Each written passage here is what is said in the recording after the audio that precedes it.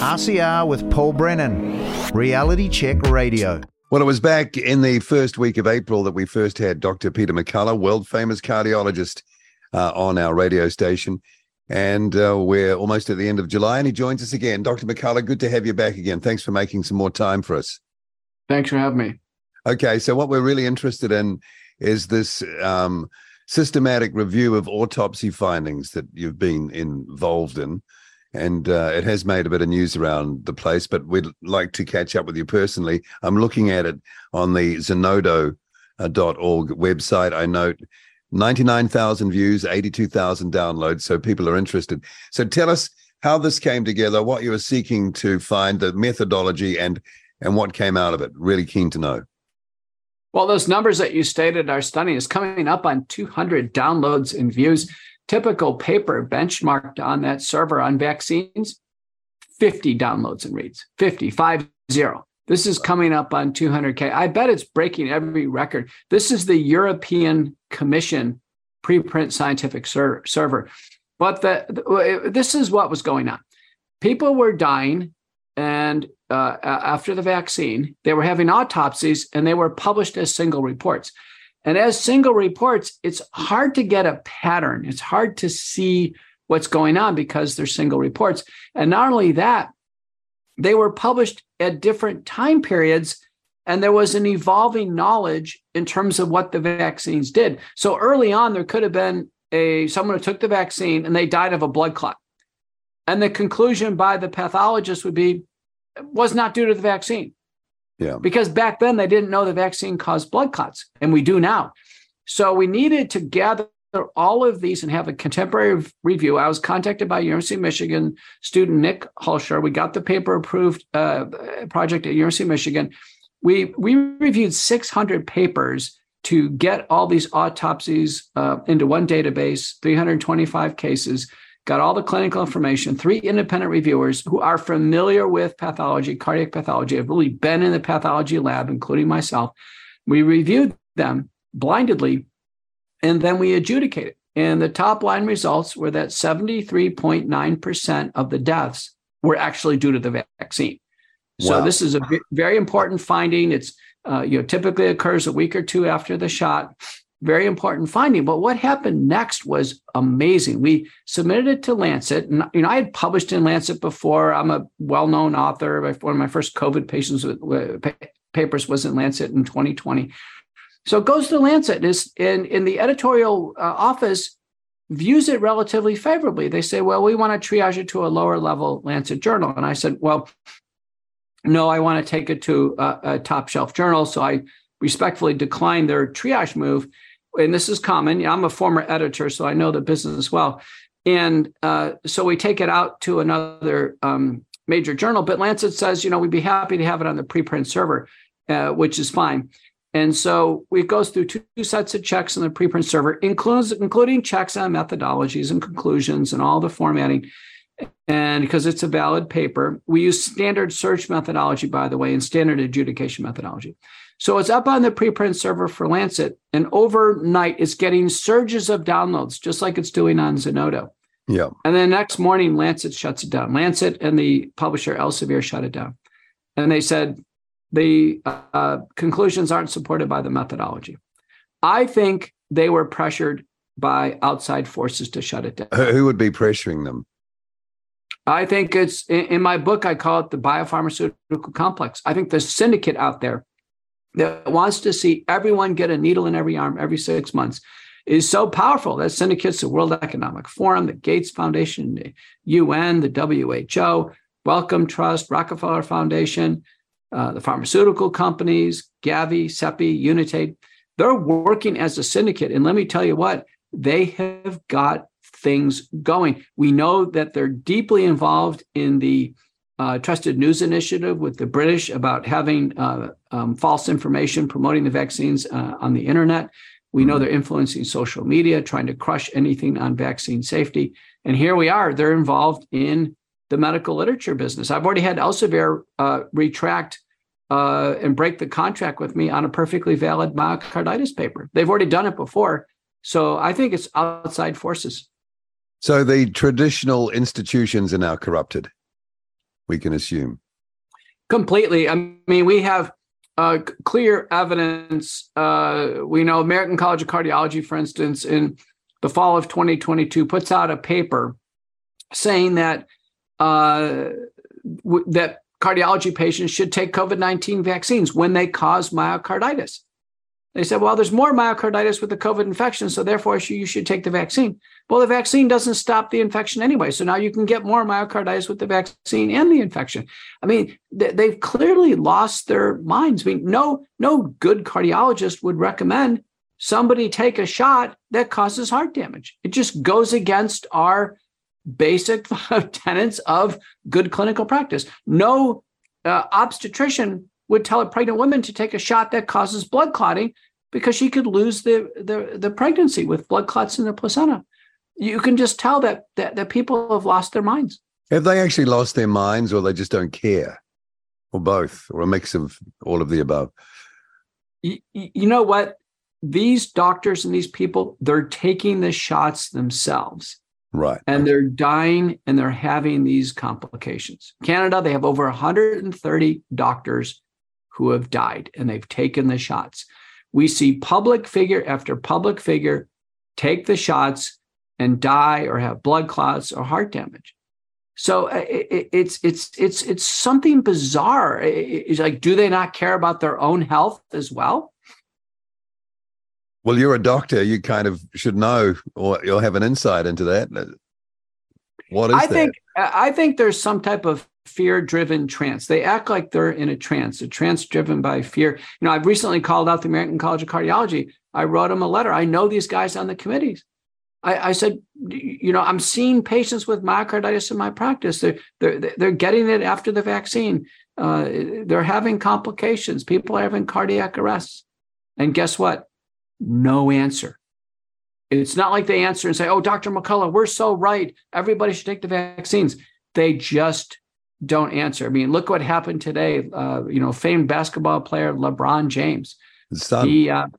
His son, Bronny James, has a cardiac arrest. You quickly find on the internet, LeBron James in September of 2021 says, I've done my homework. The best thing to do is for me and my family to take the vaccine. His son's going to USC. USC says the best thing for our students is to take the vaccine. We have a mandate for the students to take the vaccine. So here's this kid. We know myocarditis, when it happens, about half the time they don't feel it. And they can't play sports because the sports will trigger a cardiac arrest. That's in our guidelines before COVID even came out.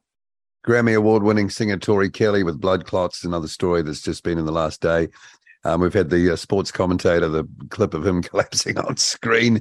It just keeps on happening. A couple of questions back to this study. Isn't that what you undertook there? Isn't that what, the regular authority should be doing as a matter of course anyway? You'd think there'd be some level of curiosity. This thing gets out to everybody, that you'd want to do some monitoring. And obviously you guys pulled it together. It's not rocket science in methodology terms. It can be done, but it wasn't done. Is that willful, staying in some sort of willful ignorance kind of mindset, or knowing that you might find something you don't like? Why wasn't that done by the authorities? Right. They're willfully blind. In fact, they should be doing it with their own autopsies. The CDC, the TGA, the DAEN, all the various vaccine epidemiologic systems, they should be taking every case where there's an autopsy, collating it, reporting it back. Every country should merge the vaccine administration data with their national death data. I mean, this is how clear it is. Our CDC, through spontaneous reporting, is telling us about 17,500 Americans have died with the COVID-19 vaccine. That gets reported to them by paramedics, doctors, and nurses. About 1,000 of them, it's on the same day they take the shot. It's right there. They take the shot and they die. This should have been shut down in January of 2021, where people were dying. If Pfizer knew about 1,223 deaths, within 90 days of their shot. And that's where people are calling Pfizer and saying, my family member took the shot and died. They're reporting it to Pfizer. Pfizer got to 5 of them. There should have been some emergency calls. Said, wait a minute, something's wrong. People are dying with these shots. Yeah, well, they're still promoting it here. Explain what this whole preprint thing is, just so we can get the sort of the logical order of how this information is disseminated. It starts off with your initial study, pulling data together, and then it goes to this preprint stage. What is that, and then what happens? Prior to COVID, I never used preprint servers. They weren't very popular. Preprint servers are just a way of getting a final manuscript into press and formatted the right way and printed the right way, so people can look at the data before it's fully peer-reviewed and accepted. Right. And so what happens is some of the papers I've worked on, Paul, they take 2 to 4 years to publish. And the point is with COVID, we don't have 2 to 4 years to wait to get some new finding. So a shortcut is to do the preprint server and then go through the full publication process. So we'll see papers maybe take a year to get fully into print, but they've been on the preprint server for a year. The CDC is heavily relied on the preprint server. People are citing the data on the preprint server. And what I tell people is, listen, just don't trust the author's conclusions. Just look at the data. It's only about looking at the data and the supplemental tables. What we know, there are so many papers, for instance, that will be published saying that the vaccine, there are all these horrific blood clot cases or Guillain-Barré syndrome. And the conclusion of the paper will be, well, the vaccines are so important, we should continue to use them.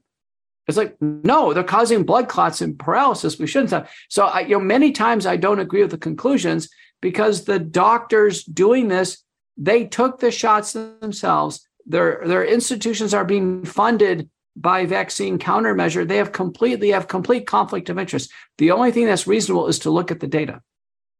Do you see any, though, confidence coming into, I guess, the areas that have been traditionally very quiet up till now, that more people are speaking out, that there's more sort of license or permission for people to say things? I mean, you've been out there hammering away for quite a while now.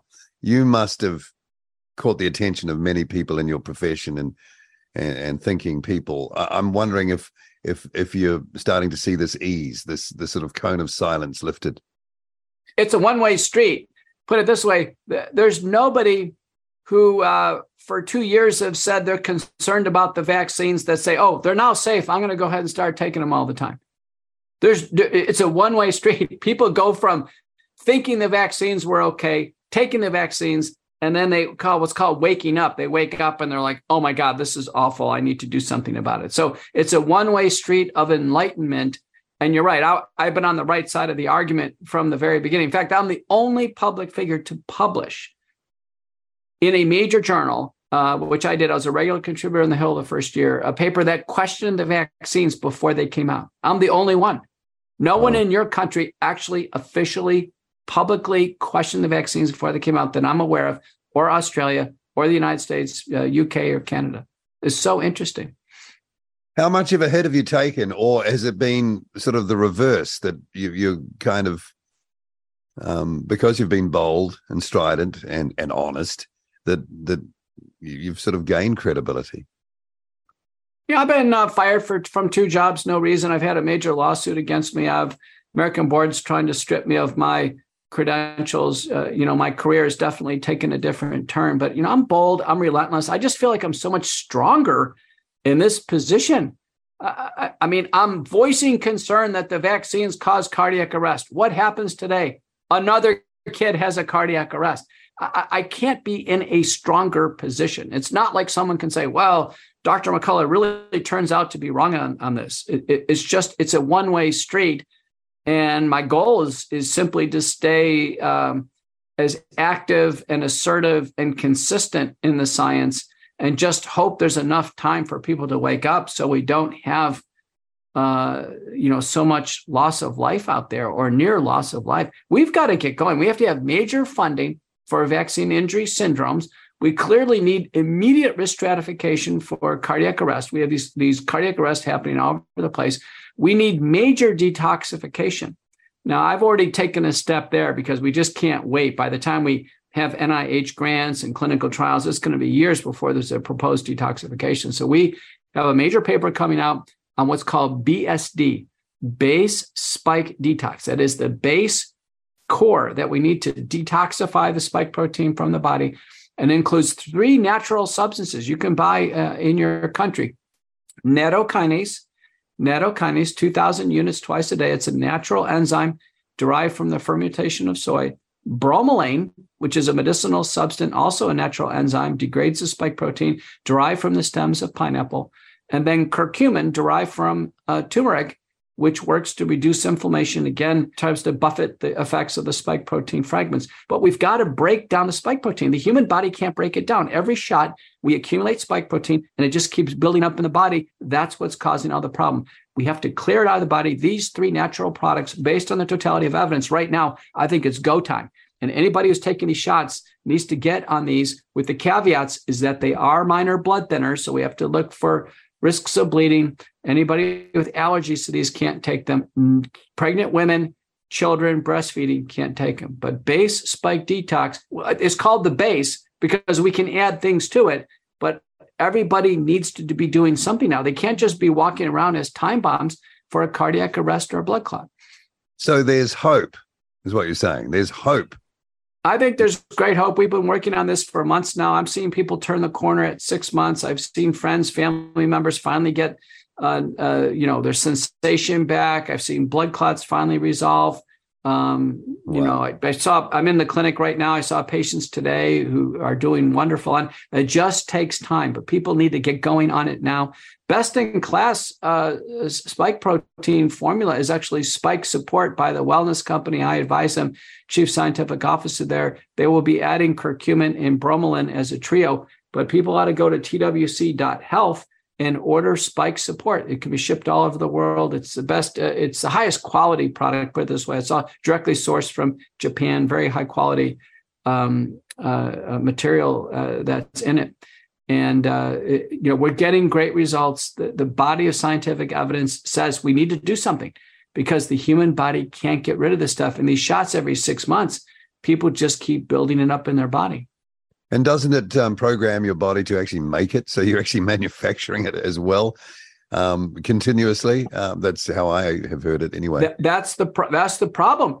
So we don't know once we get on base spike detox, we don't know how long we have to continue it, but we know we need at least 3 months to kind of catch up and get ahead of the process. And, Japanese have been using this for decades now as a cardiovascular supplement, because it does work to prevent stroke and heart attack, and it's safe for long-term use. A couple of quick questions before we finish.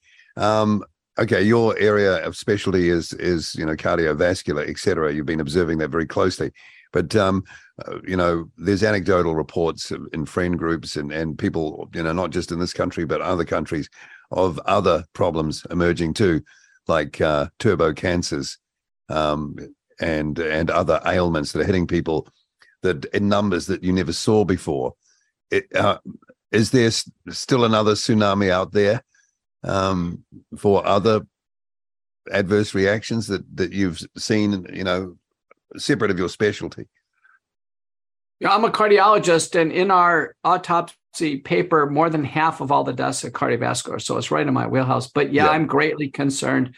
I'm not ready to call it right now, but all experts agree. Cancer rates are skyrocketing all over the world. That's unambiguous. That is self-evident to everybody. The question is why? Why is cancer skyrocketing? Now, the 2 leading explanations are we're just behind on screening and detection because of lockdowns and mammography, colonoscopy, and we're just going to have a catch-up period for several years.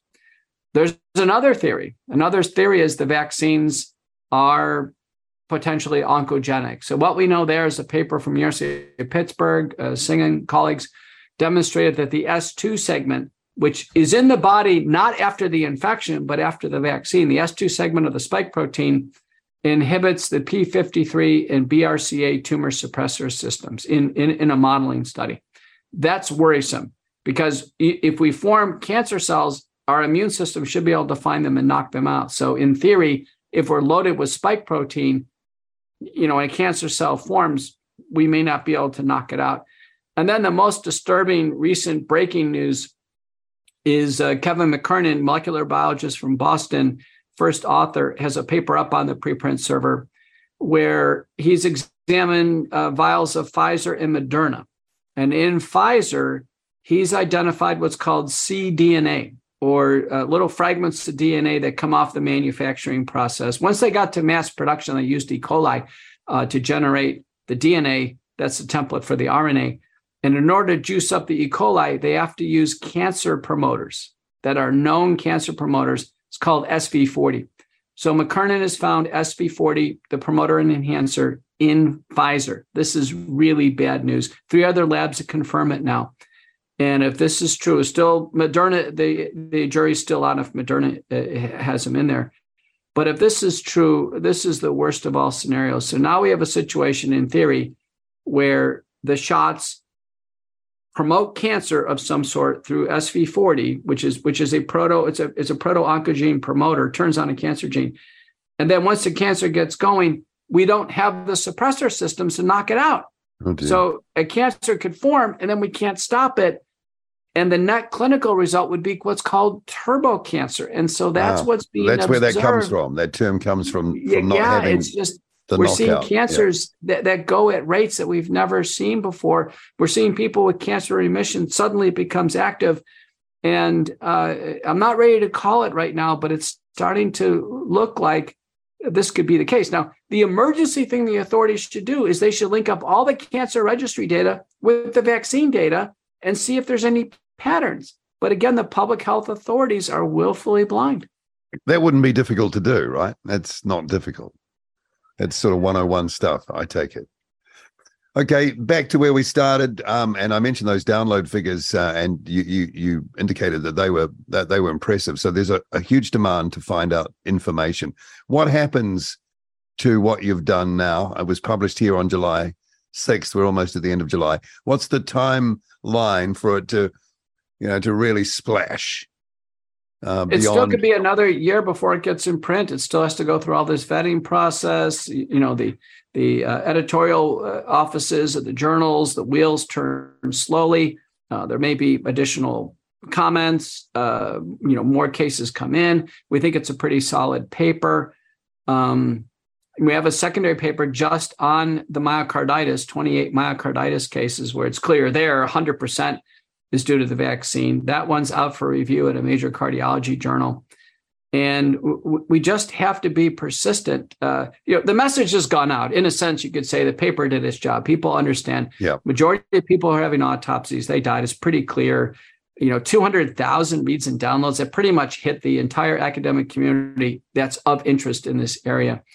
And it's got a lot of secondary use out there that you'd never see off the preprint server. It's now, by the way, it's automatically went up on the European Euro PMC server, and I think 2 others. So it's going to get a massive exposure. But it needs to get fully into print. It'll be in a printed journal and become part of medical history, cited in the National Library of Medicine. I have over 70 permanent historical citations in the National Library of Medicine on COVID. I have, I think, 680 overall. I'm one of the most prolific researchers in the world in terms of citations, and I will be successful here. But what I want to see is my colleagues come out of the closet and start having a conversation about this. They won't even respond to an email. I'd love to have somebody disagree with me and say, you know what, these are really safe, and McCullough, you're wrong, and here's the reason why. But they won't even respond. Well, that's the quiet bit out loud, isn't it? No response, no debate. Tells you everything you need to know, perhaps. I just think it's so much shame. It's so much guilt. These doctors have to feel so awful. Can you imagine as a cardiologist, these vaccines are proven to cause cardiovascular death, and they've been promoting it. The American College of Cardiology and all the cardiology societies were promoting something that caused cardiovascular death. Well, the guilt doesn't go away, though. That's the thing. So you got to deal with it somehow, I suppose. And I take it if we had that autopsy information here, and we probably do to some extent, and we kind of went down the same sort of road as your study, we'd probably get the same findings here. That would be an assumption. It looks very reproducible. Someone contacted me from Australia and they said they've got 1,000 autopsies or some type of data set that they can. I said, listen, if you can get it, let's analyze it. I bet. Listen, the vaccine doesn't cause death in every single case. There's other things that clearly happened, and they happen to get an autopsy. You can't blame the vaccine for a cocaine overdose or something, or heroin overdose, you know. But the majority, I mean, these are blood clots, myocarditis, intracerebral hemorrhages. It's pretty obvious. Dr. Peter McCullough, nice to have you back. Thanks for making a bit of time for us and for the work you're doing. And hopefully we can chat again sometime when there's more to talk about, and I'm sure there will be. So thank you. Great. Thanks for following me. Make sure you check out my website, petermcculloughmd.com. That'll take you everywhere, including the new McCullough Foundation. Great way to show support. Thank you. RCR with Paul Brennan, Reality Check Radio.